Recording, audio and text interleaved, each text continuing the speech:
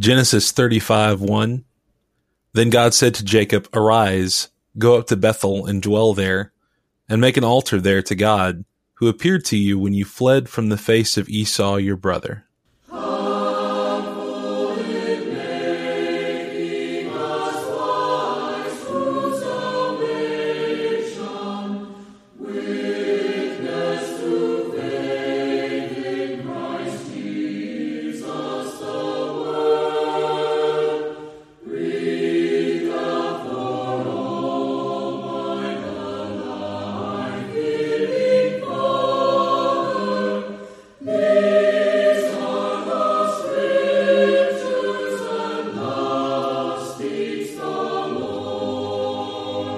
Welcome to Walking Through the Book. I'm Stephen McCrary.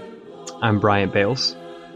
And today we'd like to talk with you about the Bible. Specifically, we want to talk with you concerning Genesis chapters 35 and 36. Walking Through the Book is about these three things. We want to encourage Bible reading. We want to demonstrate proper and responsible study of the Bible.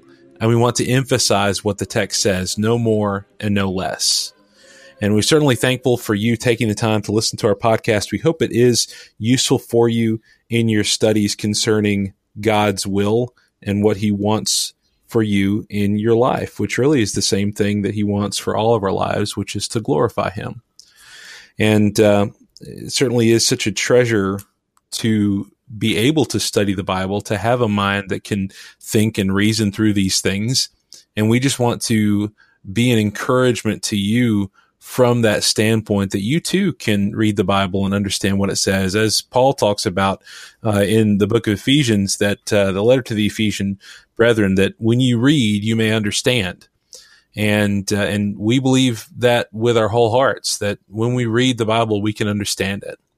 And so we want to do that today. Before we start, we do want to let you know how to get in touch with us. You can find us on Facebook. If you Google at Walking Through the Book, you can find us that way.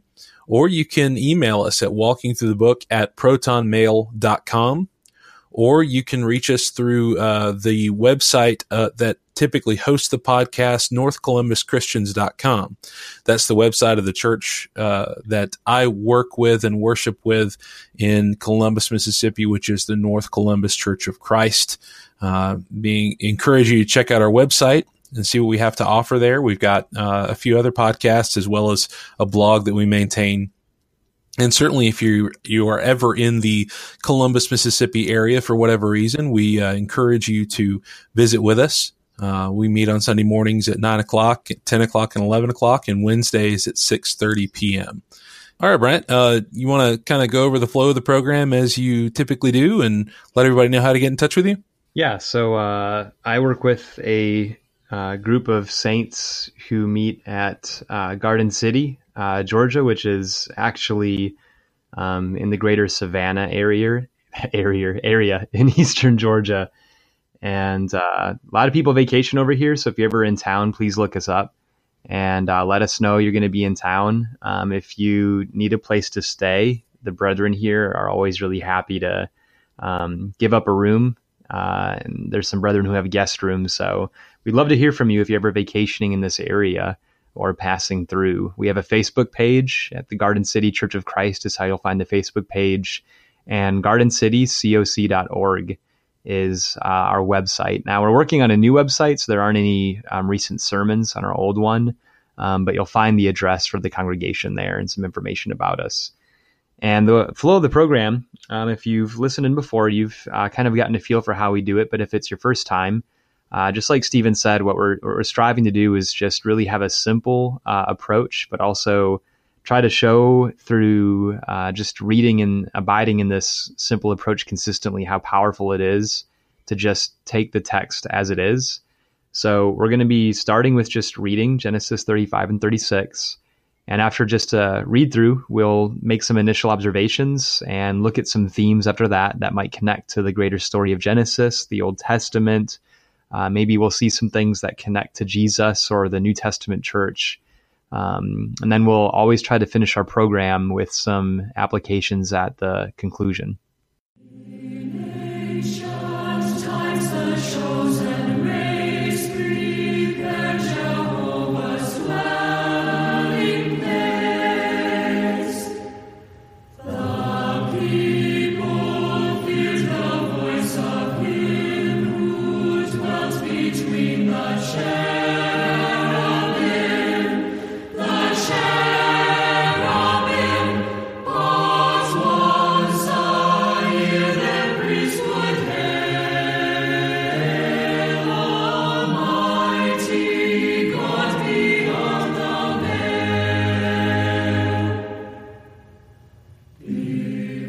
Genesis 35, in the New American Standard Bible. Then God said to Jacob, "Arise, go up to Bethel and live there, and make an altar there to God, who appeared to you when you fled from your brother Esau." So Jacob said to his household and to all who were with him, "Put away the foreign gods which are among you, and purify yourselves, and change your garments, and let us arise and go up to Bethel, and I will make an altar there to God, who answered me in the day of my distress, and has been with me wherever I have gone." So they gave to Jacob all the foreign gods which they had, and the things which were in their ears, and Jacob hid them under the oak which was near Shechem. As they journeyed, there was a great terror upon the cities which were around them, and they did not pursue the sons of Jacob. So Jacob came to Luz, that is, Bethel, which is in the land of Canaan, he and all the people who were with him. He built an altar there, and called the place El Bethel, because there God had revealed himself to him when he fled from his brother. Now Deborah, Rebekah's nurse, died, and she was buried below Bethel under the oak. It was named Allon Bakuth. Then God appeared to Jacob again when he came from Padan Aram, and he blessed him. God said to him, "Your name is Jacob. You shall no longer be called Jacob, but Israel shall be your name." Thus he called him Israel. God also said to him, "I am God Almighty. Be fruitful and multiply. A nation and a company of nations shall come from you, and kings shall come forth from you. The land which I gave to Abraham and Isaac, I will give it to you, and I will give the land to your descendants after you." Then God went up from him in the place where he had spoken with him. Jacob set up a pillar in the place where he had spoken with him, a pillar of stone, and he poured out a drink offering on it. He also poured oil on it.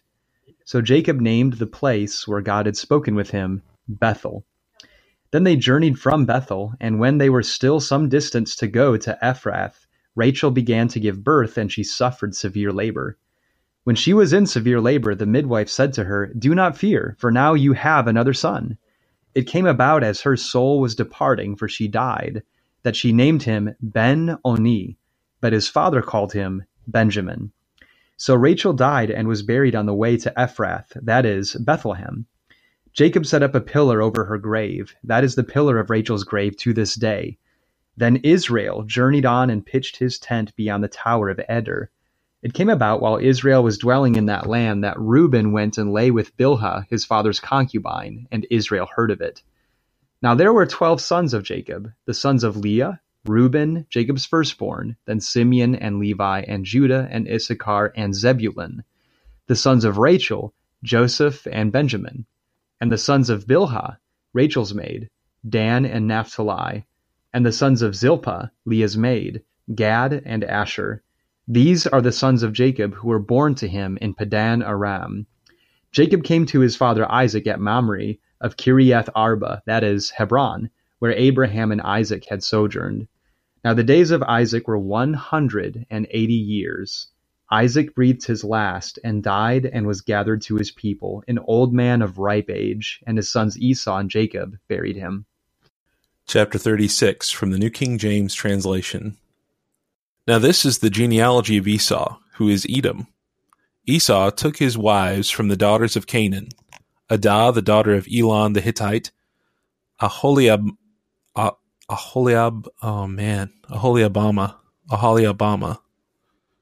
Okay. Now this is the genealogy of Esau, who is Edom. Esau took his wives from the daughters of Canaan, Adah, the daughter of Elon the Hittite, Aholiabama, the daughter of Anah, the daughter of Zibeon the Hivite, and Basemath, Ishmael's daughter, sister of Nebajoth. Now Adah bore Eliphaz to Esau, and Basemath bore Reuel, and Aholibamah bore Jeush, Jalam, and Korah. These were the sons of Esau who were born to him in the land of Canaan. Then Esau took his wives, his sons, his daughters, and all the persons of his household, his cattle, and all his animals, and all his goods which he had gained in the land of Canaan, and went to a country away from the presence of his brother Jacob. For their possessions were too great for them to dwell together, and the land where they were strangers could not support them because of their livestock. So Esau dwelt in Mount Seir. Esau is Edom. And this is the genealogy of Esau, the father of the Edomites in Mount Seir. These were the names of Esau's sons: Eliphaz, the son of Adah, the wife of Esau, and Reuel, the son of Basemath, the wife of Esau. And the sons of Eliphaz were Teman, Omar, Zepho, Gatam, and Kenaz. Now Timnah was the concubine of Eliphaz, Esau's son, and she bore Amalek to Eliphaz.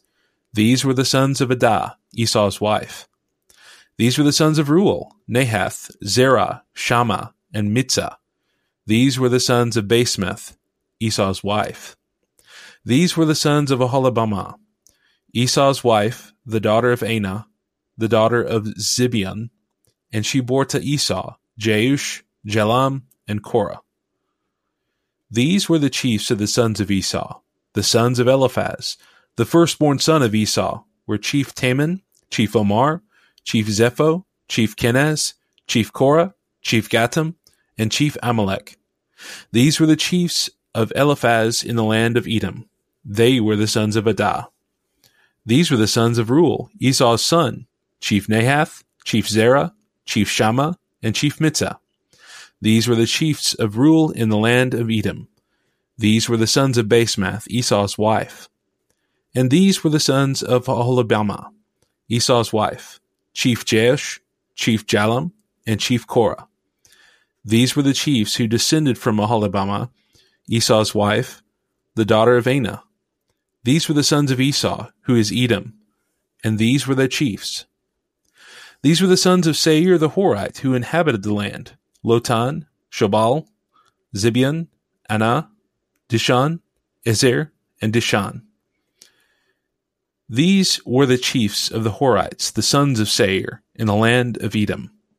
And the sons of Lotan were Horah and Himam. Lotan's sister was Timnah. These were the sons of Shobal: Alvan, Manahath, Ebal, Shepho, and Onam.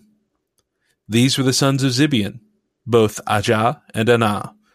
This was the Anah who found the water in the wilderness as he pastured the donkeys of his father Zibeon. These were the children of Anah, Dishan, and Aholibamah the daughter of Anah. These were the sons of Dishan: Himdan, Eshban, Ithran, and Cheran. These were the sons of Ezer: Bilhan, Zavan, and Akan. These were the sons of Dishan: Uz and Aran. These were the chiefs of the Horites: Chief Lotan, Chief Shobal, Chief Zibeon, Chief Anah, Chief Dishan, Chief Ezer, and Chief Dishan. These were the chiefs of the Horites according to their chiefs in the land of Seir. Now these were the kings who reigned in the land of Edom before any king reigned over the children of Israel. Bela, the son of Beor, reigned in Edom, and the name of his city was Danhabah. And when Bela died, Jobab, the son of Zerah of Bozrah, reigned in his place. When Jobab died, Husham of the land of the Temanites reigned in his place. And when Husham died, Hadad, the son of Bedad, who attacked Midian in the field of Moab, reigned in his place. And the name of his city was Avith. When Hadad died, Samlah of Masrekah reigned in his place. And when Samlah died, Saul of Rehoboth by the river reigned in his place.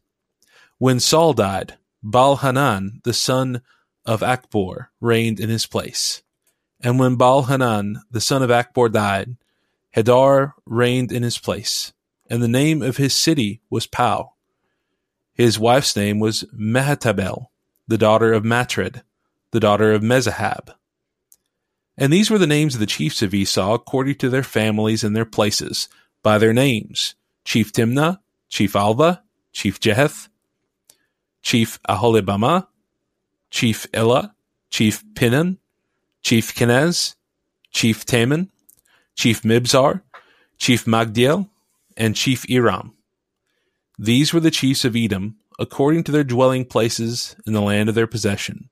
Esau was the father of the Edomites.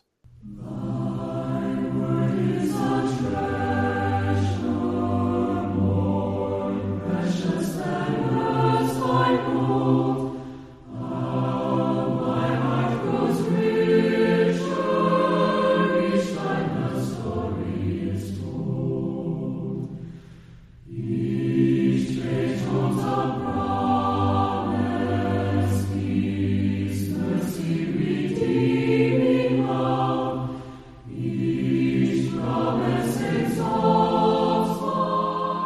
Well, as usual with the initial observation section, we want to look at the things that immediately jump out at us, whether in the reading or our preparation for this study together. And we're trying to confine our viewpoint to the chapter itself, and if necessary, the book of Genesis itself. I mean, we can reach back to things that have happened before in Genesis to kind of get a better idea concerning the events that we're talking about. But we don't want to reach too far, because that's what the next section is about, with the theme section. So, Bryant, what are some things that really jump out at you in that reading of Genesis 35 and 36? One thing is verse 2 of chapter 35. I think it's interesting that everyone with Jacob was obviously aware that they had been traveling with idols and in some kind of impure condition, whatever that means. So I'm not sure what that would have looked like or what would have all been involved in that. But it's just interesting that when God tells Jacob specifically to go to Bethel, all of a sudden Jacob is, I guess, more convicted about the condition of everyone there. I don't know. What do you think about that? Well, I was just kind of struck with the thought that, is it possible that Jacob found out about the idols that Rachel had taken from her father's house? The text doesn't tell us that. That's interesting.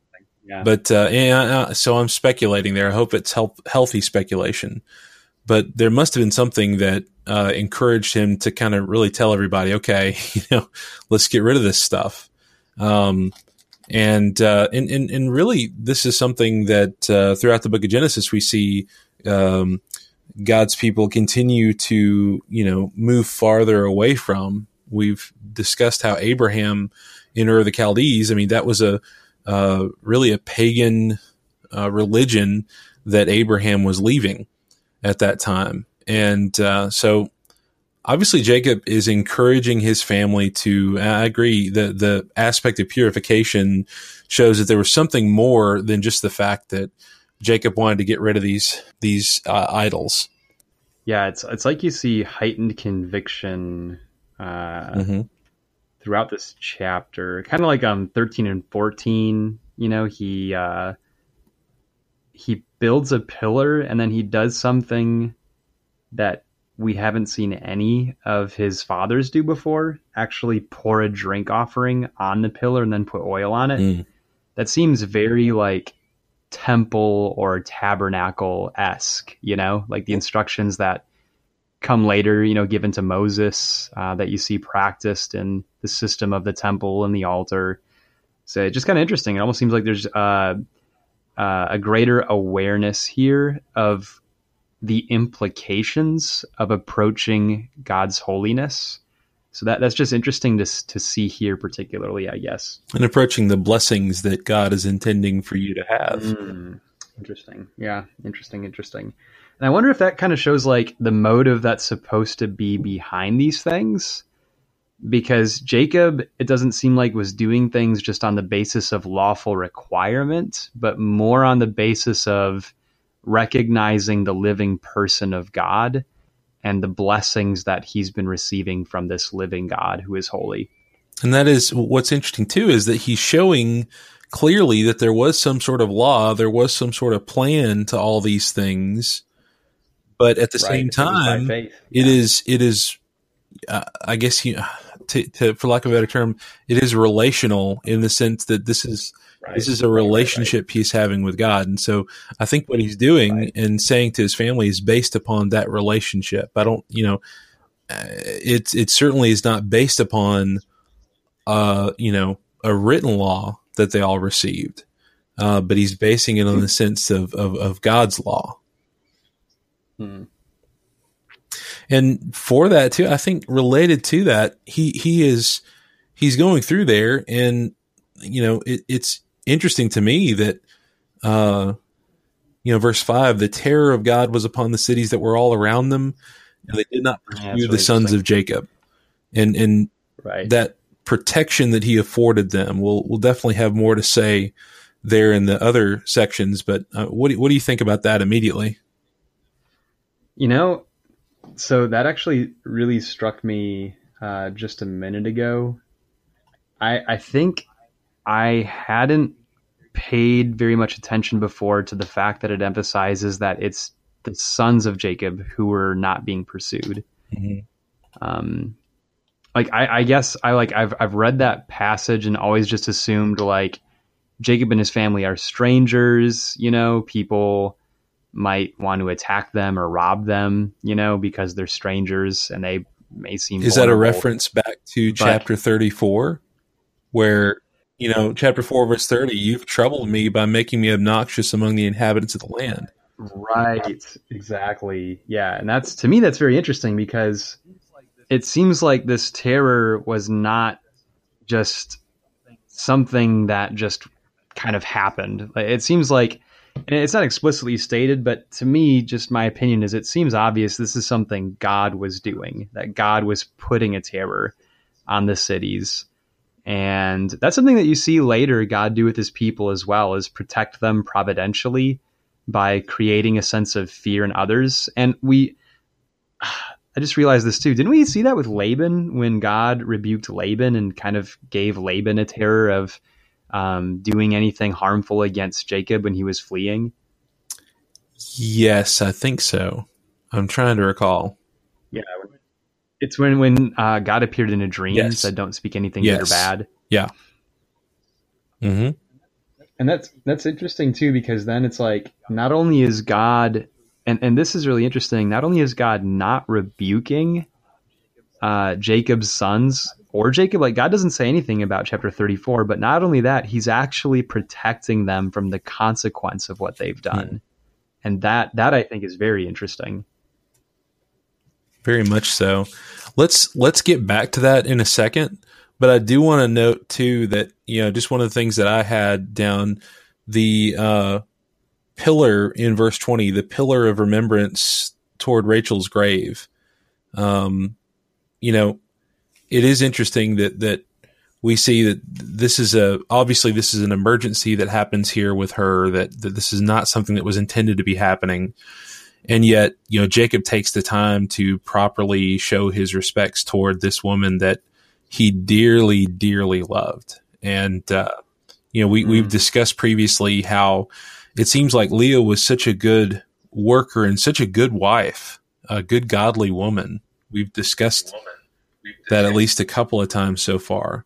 And yet she never really had the proper kind of attention from Jacob, did she? And you mentioned how it seems like she never gets that love that she so craves. But she has her own reward in the sense that, you know, she's buried with his own family, whereas Rachel has her own special place here. And I think, again, primarily, I think that's because they're traveling, they're on the way. Right. But you know, it is interesting to see that because, I mean, the mentioning, which is the pillar of Rachel's grave to this day, which tells you that, you know, Moses writing this, he's telling the people of Israel that, hey, you can go look at this today. You can go see this today. And even though we may not have that in our time today, it is interesting to see that, again, we see that the writers of the Bible are focused on making sure that we know that if we want to find the truth about these things, we can go look for ourselves. These were not authors that were trying to make up stories that everybody would be fooled by. They were telling true accounts that could actually be followed up by others that were living in that day. Does that make sense? Yeah. No, it does. Yeah.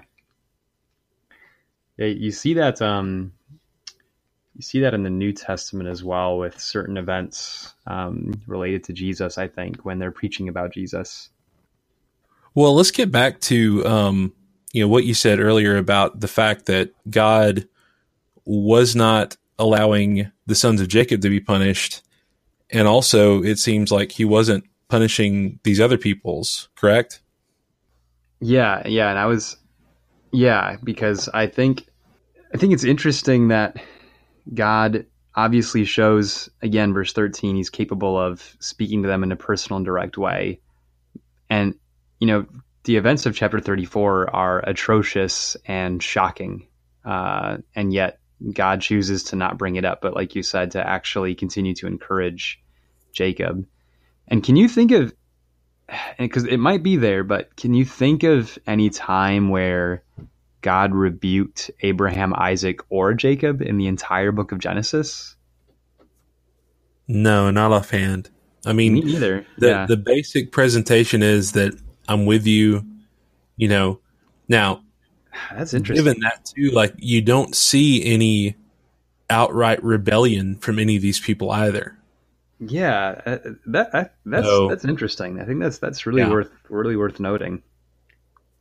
I mean, that's something to think about too, and let's bring that back up in the next section too, because there's some other figures we could bring up to consider there. But yeah, that's a very, very solid point that, and I think we need to recognize too that it's not, I don't think it's that God is with these men no matter what. Mm-hmm. I think it's that God made a promise to them and they have upheld the qualifications of that promise being manifested, if that makes sense. And I don't mean to cheapen it to make it look just like a, standardized contract or something silly like that. But I do want us to consider and think that, there's a reason why God sticks with these men. And I don't think that he was just doing things just sort of, roughshod or just slipshod and just, I'll let this guy follow me, and regardless of what happens, I'm going to be with him. It's that, that God's love we find is unconditional, but he does have terms of following him. Because, I mean, again, what's the big difference between Abraham's family and everyone else?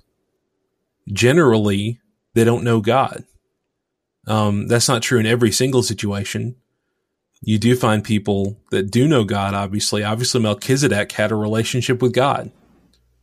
But at the same time, there are others, just like last chapter, where we find that, here are some people that really have no clue. And unfortunately, it seems to me, too, that down the road, the family of Esau ends up not really having a clue.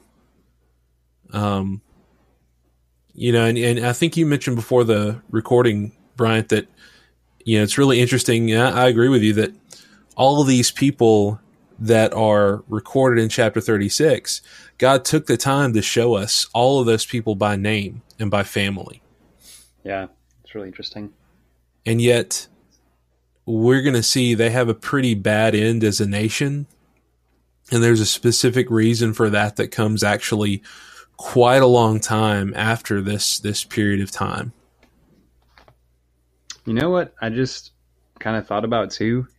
This is totally unrelated to that, just making observations kind of just at random, but I guess kind of like verse 2, I'm just kind of progressing off of that thought here for a second. Verse 14, have we ever seen a drink offering with oil poured on it before either? Have we seen that before with any of these altars that have been made? I don't know if we have, but I could be wrong about that too. I think you'd have to go back and see with Abraham, because he built a lot of them. Yeah. But I don't recall him pouring oil on them. All right. So apparently this is the only place in Genesis where drink offering is mentioned. The only place in Genesis. And it's the same Hebrew word used in Leviticus and Numbers for the drink offerings that would have been coupled with sacrifices at the temple tabernacle. Now, the reason I say that, and with verse 2, it seems like there's a deeper, more specific understanding of worship and holiness here. And I don't know if it's just that we're getting more details that were known all along, or if Jacob legitimately has a progressively growing understanding of how to approach God compared to his forefathers.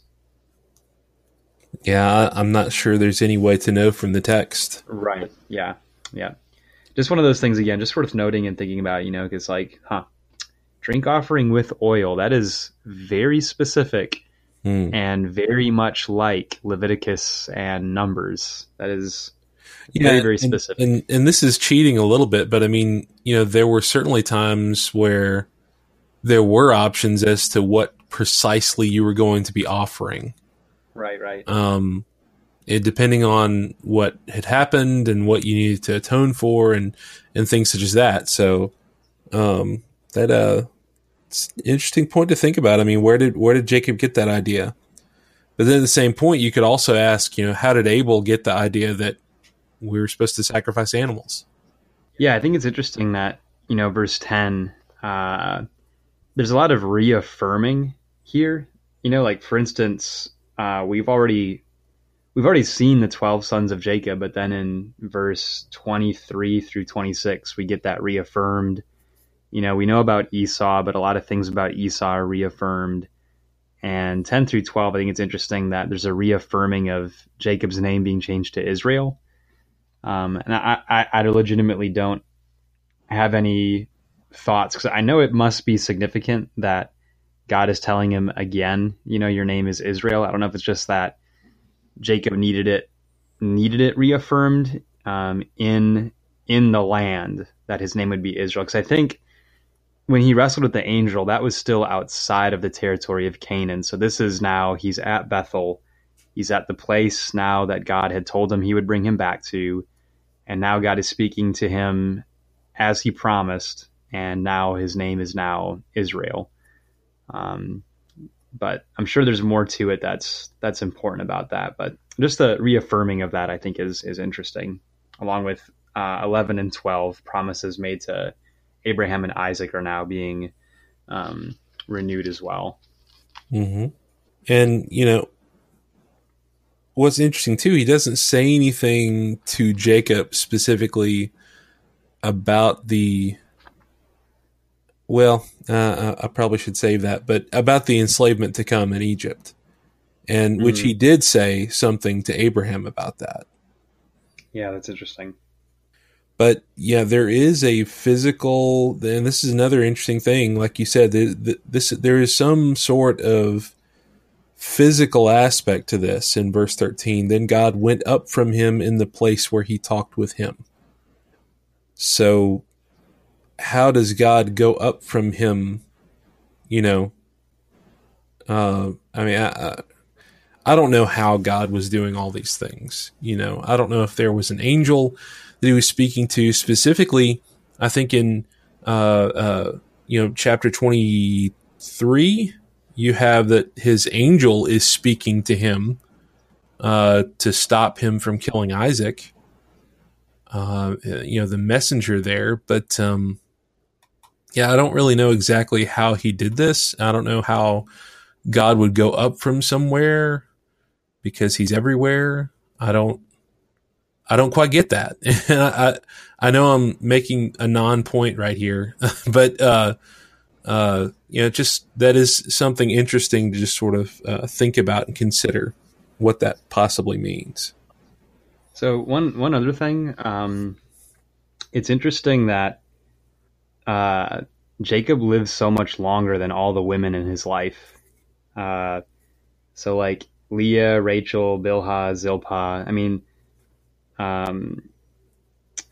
let's see, Deborah, Rebecca's nurse, died, and then Rachel dies in verse 16 through 21.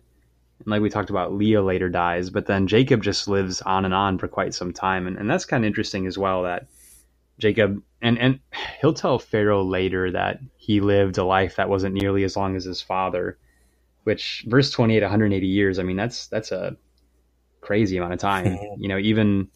Even for this time frame, they weren't living that long normally. This wasn't like the times of Abraham and beforehand. Yeah, I mean, and Isaac himself, 180 years.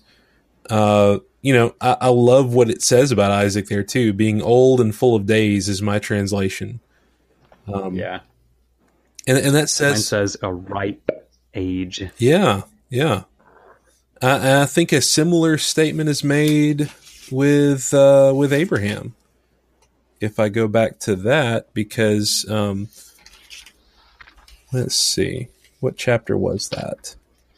25. Okay, because it is interesting to look and see all the different ways that God essentially says goodbye in His text to 25, 7, and 8. to these men that yeah, he died in a good old age, an old man and full of years, and was gathered to his people.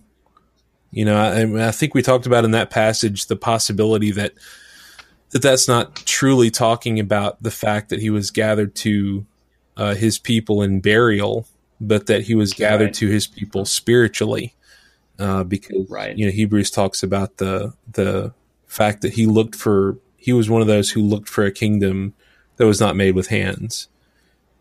So, I'm convinced that that's the same thing that Isaac's looking for. It's interesting as well that God didn't just throw Isaac away because he was now following Jacob.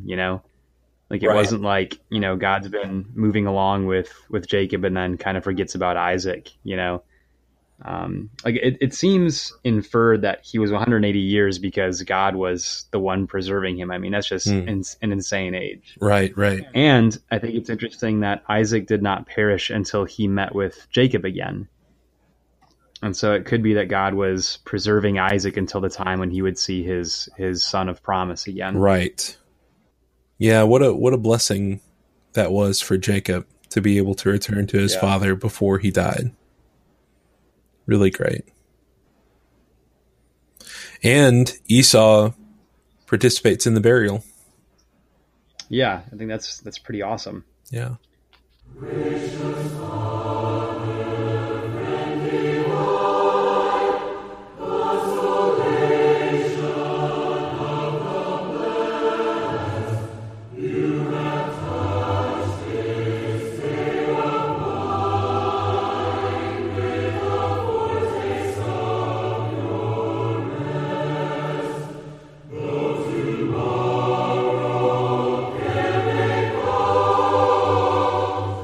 So again, in the theme section, we want to reach beyond the text that we've read to pull in threads from other places and other times in terms of the scriptures. And as we talked about beforehand, we talked a little bit about the fact that Jacob is calling upon his house essentially to be cleansed. And I want us to note something. It tells us in verse 4, they gave Jacob all the foreign gods which were in their hands, and the earrings which were in their ears, and Jacob hid them under the terebinth tree which was by Shechem. Jacob doesn't burn them, but he hides them away and makes sure no one knows where they are. I wonder if anybody found those eventually. But regardless, we know that throughout Israel's history, the people always had trouble with going to these foreign gods. But I do want to appreciate on this point in this chapter that obviously it seems to me that Rachel finally got rid of the foreign gods that she took from her father's house. I mean, would you agree with me on that? Yeah, that actually hadn't thought about that, but that's a great point. So, I mean, it's good to see that before Rachel dies, that and again, to discuss about these women, Rachel, again, is along with him on this trip, and again, very faithful to him as a wife, to her husband, and just a very, very good example at this point. The fact that she dies in childbirth, of course, is very, must have been difficult to deal with. Although, I don't know, maybe I'm making more of the text than I should, but I mean, so Rachel died. and then it talked about it was hard labor. I mean, what do you think about that? Am I stretching to say that and make that? Stretching what exactly? Well, I mean, to say that the hard labor actually led to Rachel's death. Oh, I've always assumed that that's why that's said, is because that's the direct cause. Okay. Well, I just want to make sure we're on the same page there. I don't want to debate you about it. But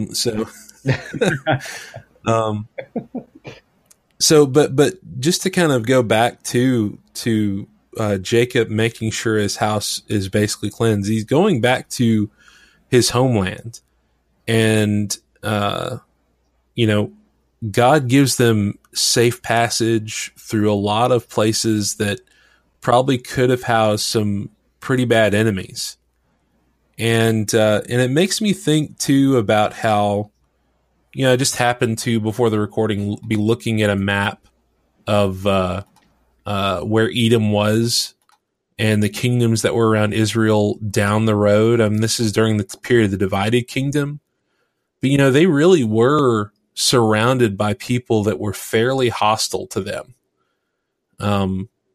Especially in that time.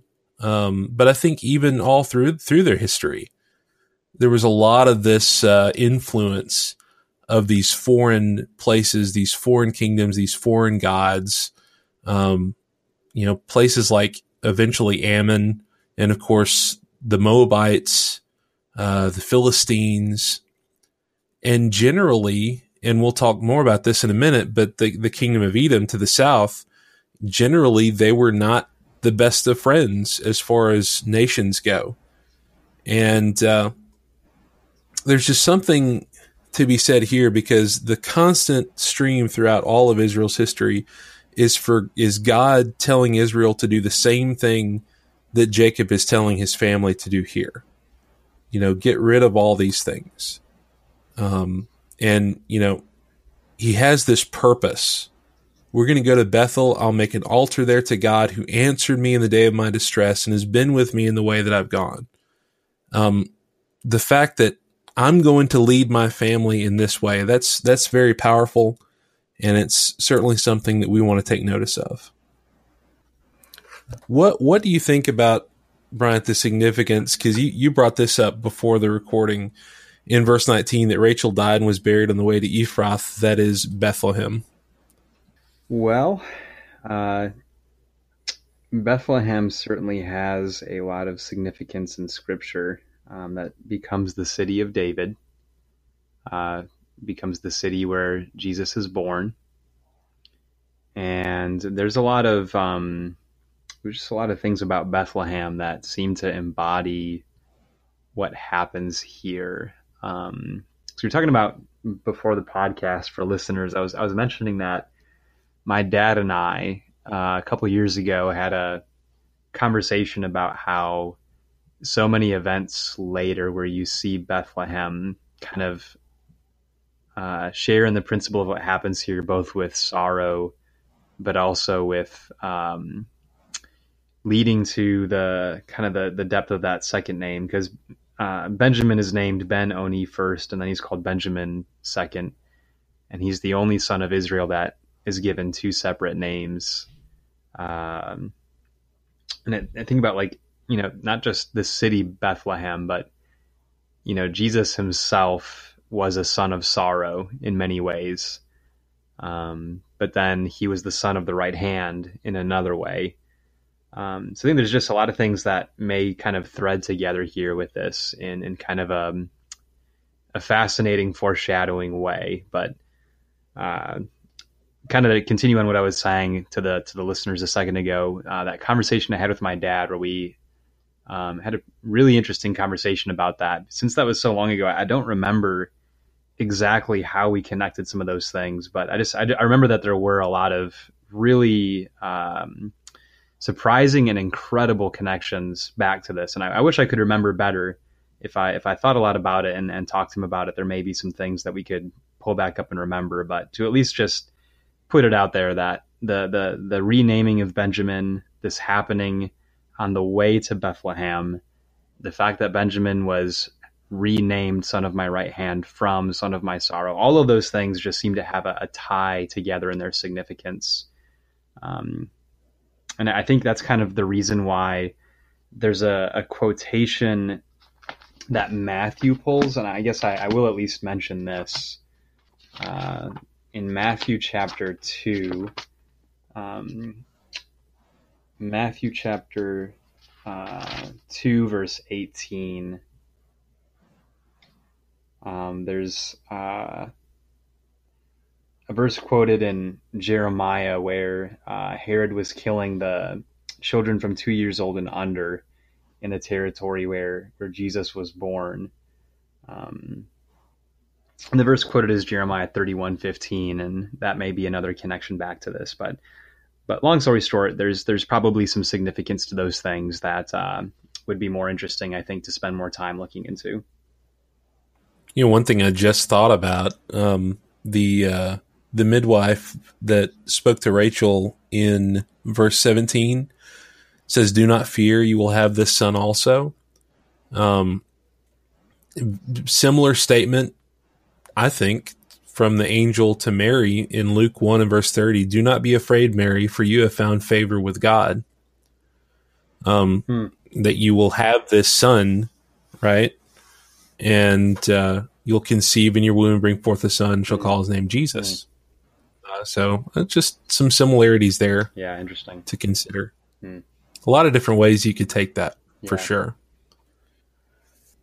So you have Israel, literally Israel, the Israel, in the land that has been promised to his fathers. And I wonder, why does he talk about, why do you think he mentions in verse 22, when Israel dwelt in that land, that Reuben went and lay with Bilhah, his father's concubine, and Israel heard about it? What can we take from that? That's interesting. I know one major thing is the loss of the blessing.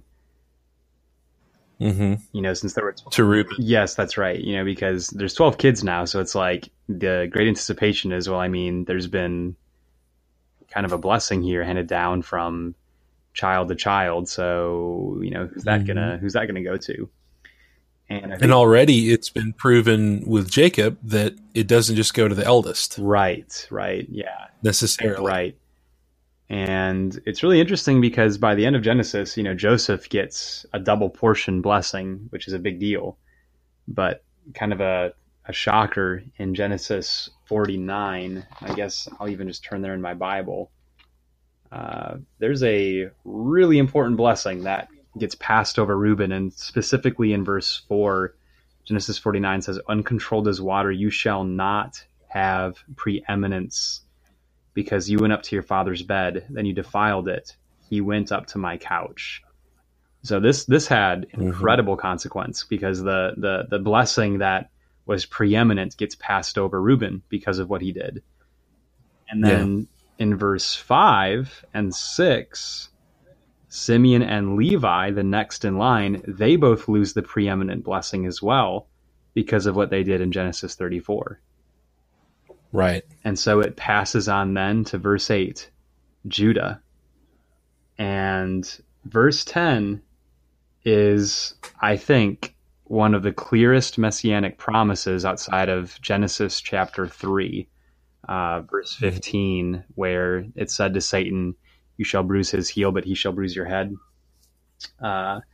Verse 10 says, "The scepter shall not depart from Judah, nor shall the ruler's staff from between his feet, until Shiloh comes, and to him shall be the obedience of the peoples. He ties his foal to the vine, and his donkey's colt to the choice vine. He washes his garments in wine, and his robes in the blood of grapes. His eyes are dull from wine, and his teeth white from milk." So Judah earns that blessing that eventually will lead to the Messiah. And I think the establishment of Judah as the capital for the city Jerusalem and the temple really providentially all worked out as it did because of the events here. And so I think it is interesting that in verse 22 you get this detail that actually has this astonishingly huge consequence that threads through the history of the nation. The most amazing part of that messianic prophecy is that there's no other person or thing that fulfills that but Jesus. Yeah, right. I mean, when you think about it, like the nation itself, Judah was taken away into Babylon, you know, and that must have shattered so many of the Jews' minds at that time. Right. And I don't mean, we're kind of off topic here, but I mean, that is pretty fantastic because, you know, what are we dealing with in these chapters? Well, we're dealing with God's promises coming to fruition, and we're talking about his further promises down the road. And, you know, this promise, and I think this may have been why you had many Jews that just basically made up their minds after the exile that, you know, God's abandoned us. We're, you know, we're no longer his people, or there's something off there. And of course the faithful held true regardless, but, yeah, very, very good point. Very, very good points all. And we take the time to restate the 12 sons of Jacob here to basically, again, kind of group everything together and tell us, okay, this is what's going on. Remember these guys. And then, of course, Isaac dying at Mamre, 180 years. And we've already kind of discussed that. Is there anything else that you want to tie into that particular moment, or anything out of chapter 35 that you might want to pull together there? Yeah. So back in verse 11 and 12, I mean, Jacob's labor is over from this point forward. The story is about to transition into Joseph, and it'll pick back up on Jacob much later when he's brought, you're going to see Jacob distressed over what his brothers say happened to Joseph, but then you'll see Jacob taken into Egypt, and that'll pick up in the later chapters, like what we just read in 49, where he's comforted again concerning his son that he thought was dead. But, and I bring all that up to say, all God says here, and that this is just the end of it for what Jacob needed to hear right now. I am God Almighty. Be fruitful and multiply. A nation and a company of nations shall come from you, and kings shall come forth from you. The land which I gave to Abraham and Isaac, I will give it to you, and I will give the land to your descendants after you. So, and I just mean to point out, it's interesting that all God says is, now that you're here, be fruitful and multiply. Mm-hmm. That's the charge that was made, so that he could be fruitful to become a company of peoples, and then later enter into Egypt as a company of people, and then in Egypt continue to become a nation. And so I think it's interesting that God doesn't tell him to go anywhere else. He doesn't tell him to wander around anymore. He doesn't give him any clear instruction at all besides just, you know what, you're here. You just need to be fruitful and multiply now, because I'm going to finish this promise. And it's interesting that God does the work. You know, God providentially works it out at the end of Genesis, to where Joseph tells his brothers, what you meant for evil, God meant for good. And so even Joseph perceives that it's by the hand, the providence of God, that the events turn into what they do through the end of the book. And so God's just simply going to fulfill his promise, and all Jacob needs to do is simply be fruitful. It's the same situation essentially when the Israelites inherited the land of Canaan after their enslavement, right? I mean, you know, be here, do your thing, increase, similar thing. I mean, I keep thinking about the statement that you made once, and I think we discussed this on the podcast once, how, once Solomon's temple was built, there really was nothing else to accomplish or do for the people except to remain faithful and continue to do those things. In the same sense, the church today. What does Paul tell the Thessalonians? We know about your love, but we want you to abound more and more. And so there is this aspect where you maintain, but you increase while you maintain. It's just Right. something to really think about. An interesting balance there. Yeah, because I think there's quite a bit within the command to be fruitful and multiply. Like, I think it's easy to think about that as just procreate, just have some kids and spread your kids around. But I think when you really think about what God is really charging and looking for, what does it really mean to be fruitful from God's perspective? What does it really mean to be fruitful? And what is God really hoping multiplies? Does God want just people to multiply? I think really within this command is teaching. It's training in righteousness. I think there's a lot of work to be done within being fruitful and multiplying, because I think what God really wants multiplied are people after his image who respect and revere and are thankful for the covenant that the covenant that's exclusively given to Jacob here. So I think there's a lot that would involve an act of reverence on Jacob's part here. He only has one more son after what God says here. So unless you want to just zero in on that and just recognize, okay, God is telling him to be fruitful and multiply, so he went and had Benjamin. Okay, I would understand that, and that makes some sense. But there's always a grander thing to be seen and appreciated in the commands and the statutes that God tells his people. Right. So what do we have to say about chapter 36? I mean, when we get to large genealogies like this, I always hit maybe a brick wall as far as specifically what to talk about, but I do want to generally talk about sort of the fate. I don't use that word strongly there because maybe I shouldn't even use that word, but sort of the destiny, the ways that things work out for the nation of Edom. And I want us to note again that Esau is distinguished between the nation itself. Now, we are told, I mean, one interesting thing about chapter 36 that I saw, the number of times that we see that Esau was the father of the Edomites. Esau is Edom. How many times does that happen? At least 3 times, maybe 4 or 5. And so there is this emphasis on this is what this nation is.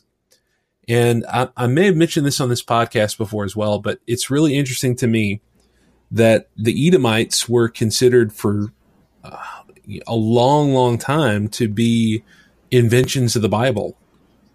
People 100 or so years ago, higher critics would try to say that Edomites were just a made-up people. They didn't exist. But it turns out they found the stone city of the Edomites. They lived literally in the cleft of a mountain.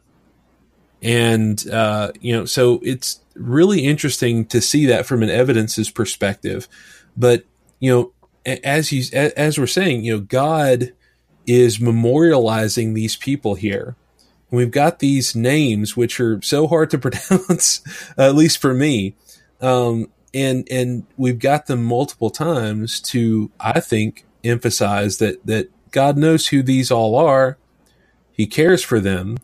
And in the same sense that the promise was made to Esau, that Esau would indeed become a great nation. And so again, we have the promises of God being shown and being manifested here. And it's just a really encouraging thing to know that whoever I am and wherever I am, God knows me. God knows who I am. Yeah, and something interesting in verse 7, that's almost like word for word chapter 13 verse 6, where Lot and Abraham had to part from each other because their property was too great. The land could not sustain them where they were because of their livestock. So that's kind of interesting. And it's interesting that Lot's genealogy is not nearly as detailed. Lot's is not really detailed at all. It just kind of mentions the Moabites, if I remember correctly, and we don't really get a huge genealogy like chapter 36. So it is interesting. This goes deep, this goes not just Mm-hmm. into Esau's descendants, but then verse 20, the sons of Seir. So it even goes into the people who were there and the names of people who were there before Esau got there. Yeah, I was going to say too that also you think about the alternative of this. There are things that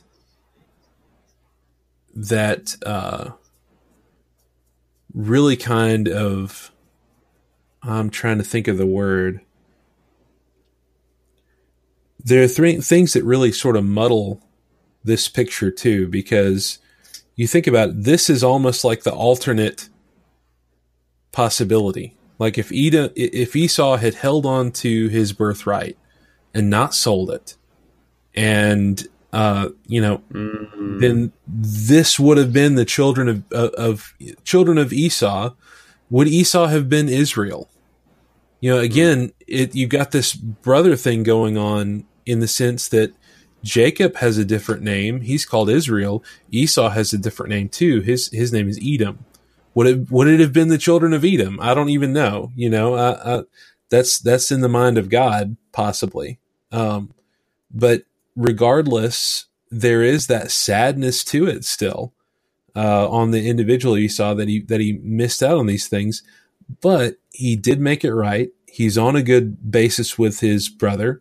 This is the last time we see Esau anywhere, if I understand correctly, himself as an individual.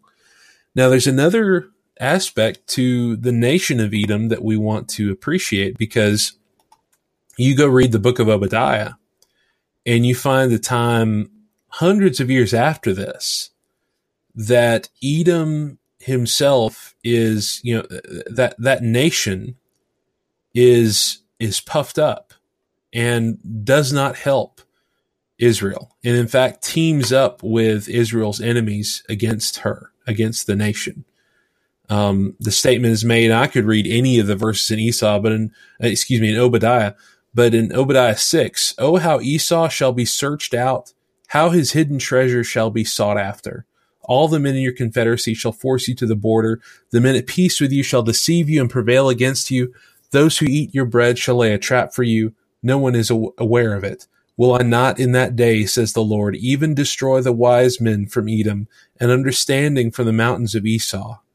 Then your mighty men, O Teman, shall be dismayed, to the end that everyone from the mountains of Esau may be cut off by slaughter. See, there in verse 9, wasn't one of the sons named Teman?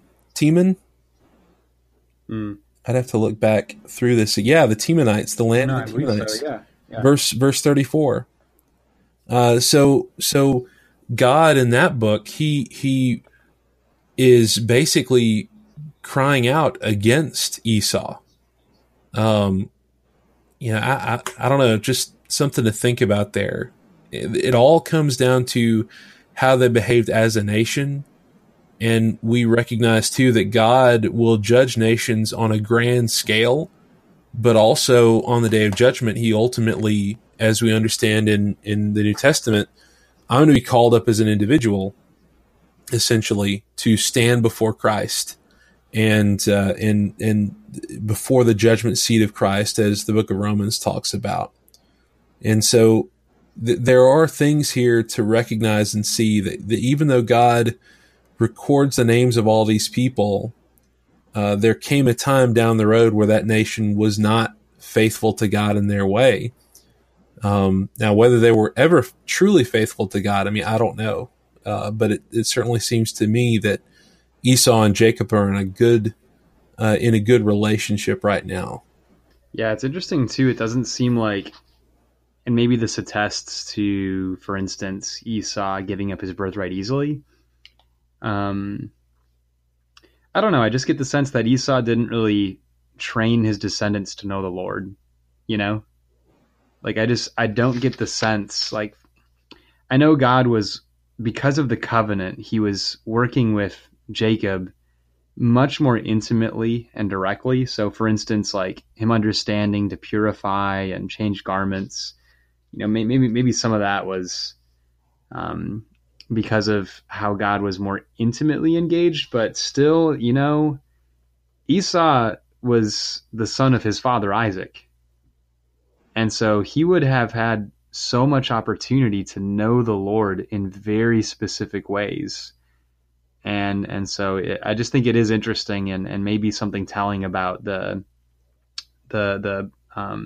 blessing following Israel specifically is it just seems like in chapter 36, maybe this is a point in this, maybe not, but Seir had chiefs and Edom had chiefs, and it just kind of blends together. It's like, where does Edom end and Seir begin? I mean, it's kind of hard to tell, you know?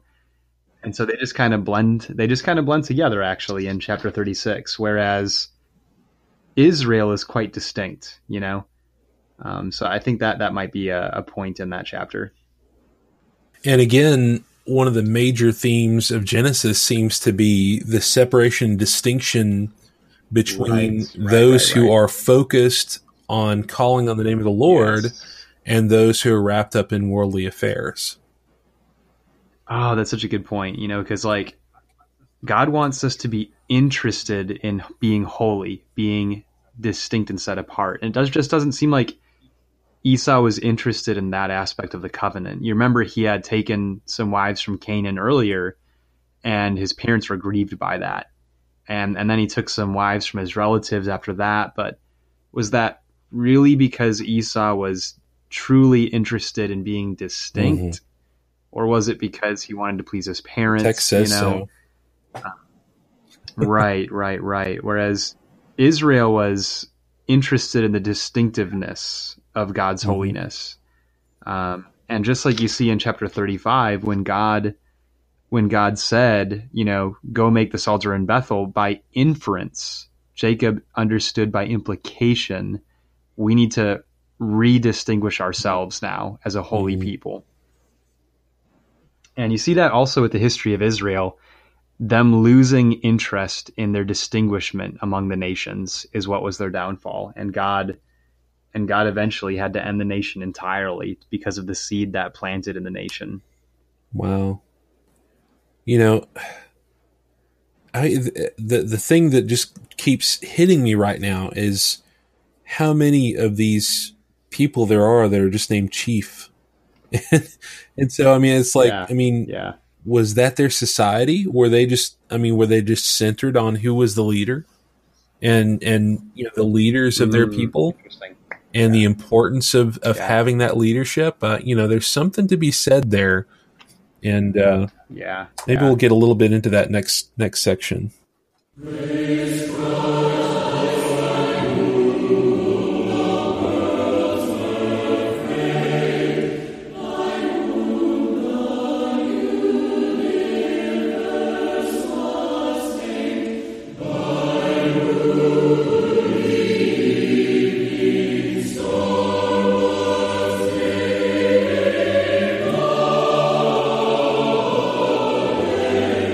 Here we have our application section, and of course we want to focus in on the lessons that we learned from this.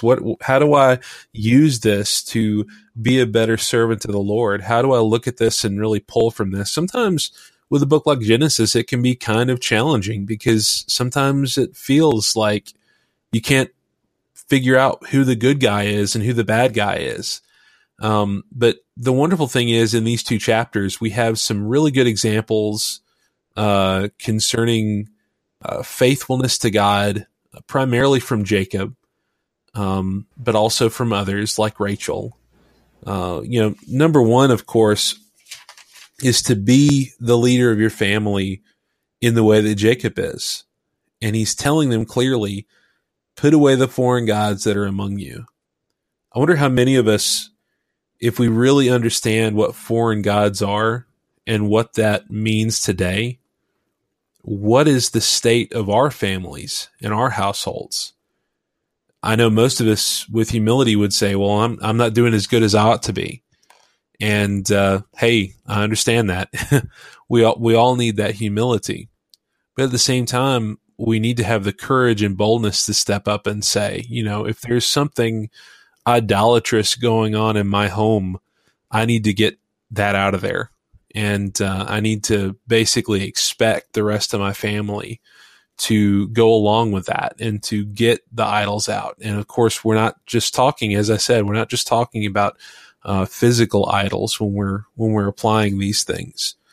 And so not only is he interested in them putting away the foreign gods, but to purify themselves. I'm thinking about the idea of, flee youthful lusts, but, follow after good things and seek righteousness. The things that we see in the New Testament, that it's not enough just to put away the bad things. You have to be pursuing the good things and making all those things right. I think there's a couple things on that. Related to holiness, wanting to conform to whatever draws us closer to God's divine nature, wanting to fit into the mold of his nature, like you just mentioned, purifying and changing garments, because ultimately we need to change our garments. And God wants us to change our garments. In Galatians chapter 3, verse 27, those who were baptized into Christ have clothed yourselves with Christ. And in Zechariah, there's an interesting vision Zechariah has. If I can turn there really quick.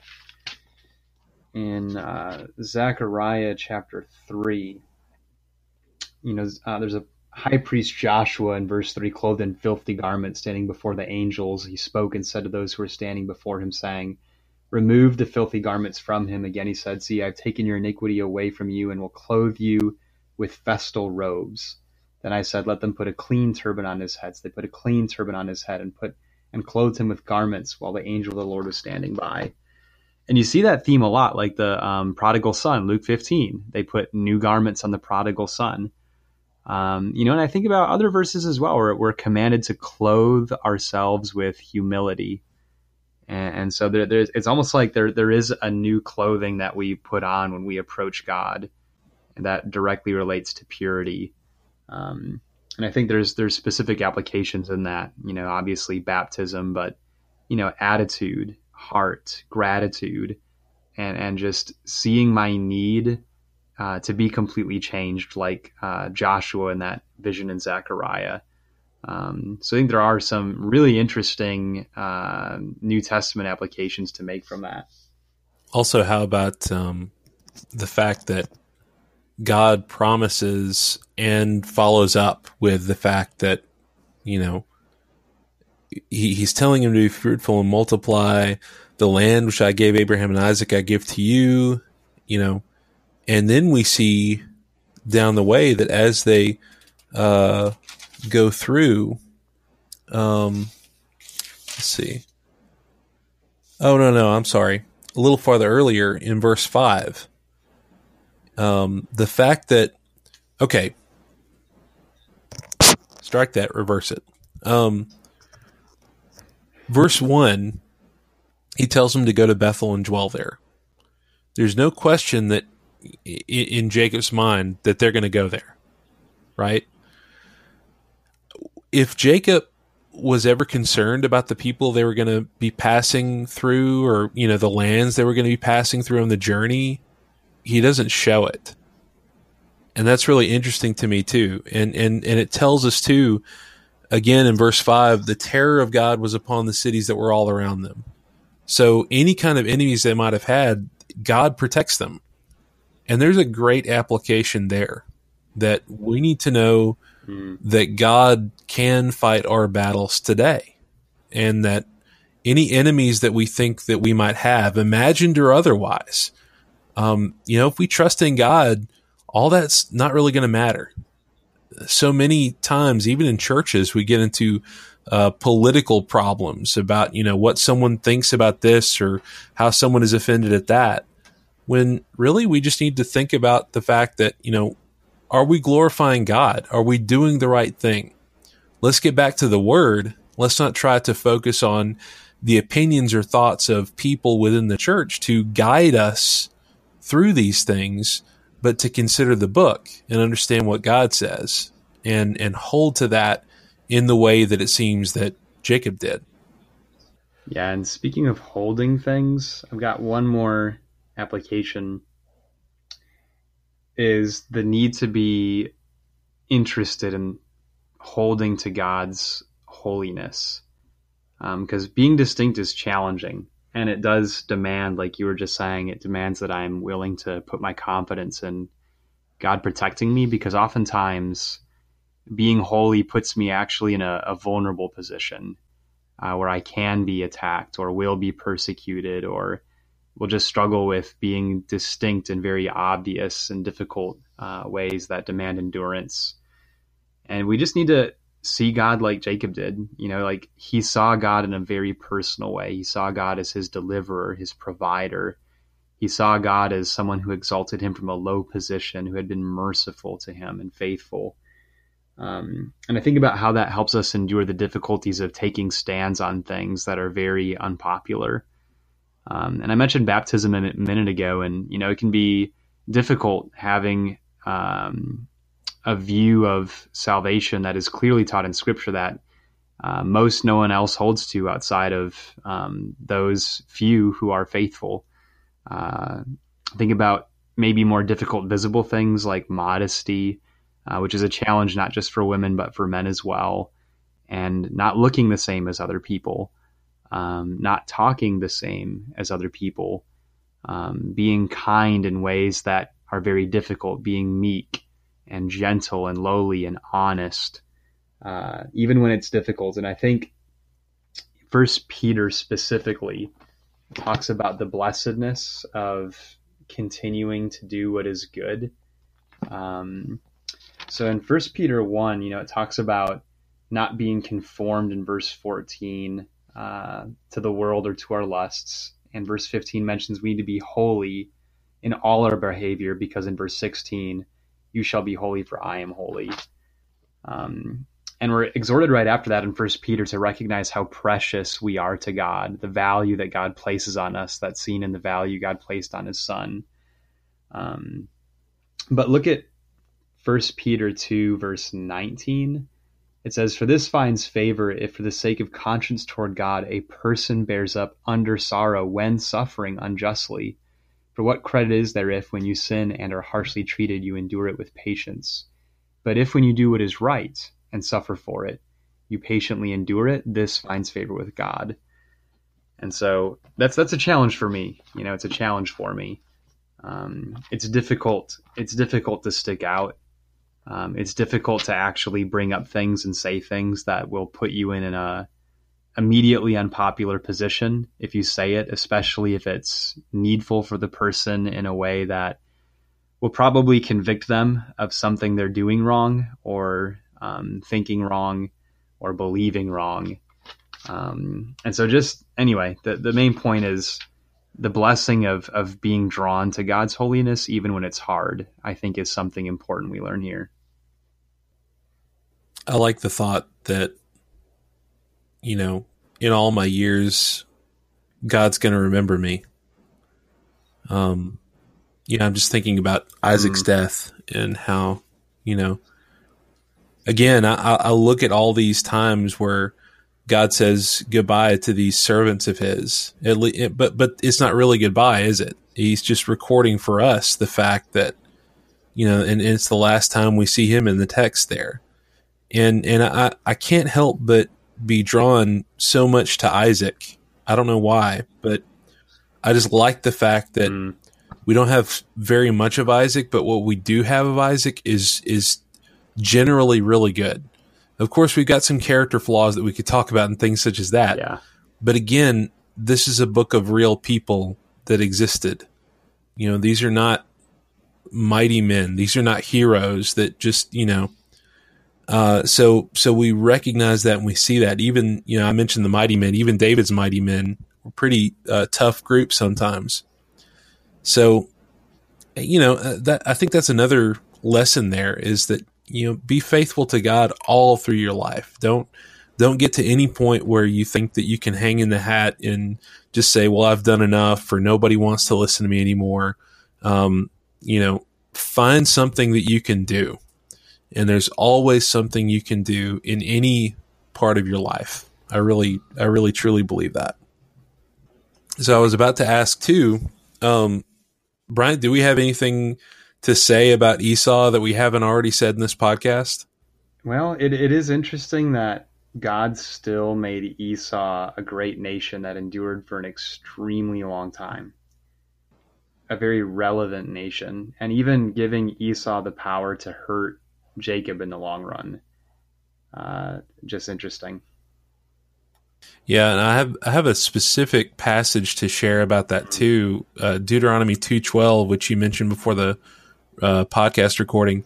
It says there, the Horites formerly dwelt in Seir, but the descendants of Esau dispossessed them and destroyed them from before them, and dwelt in their place, just as Israel did, to the land of their possession, which the Lord gave them. So that's really interesting that, God fulfilled all his promises. He doesn't just fulfill his promises to Israel.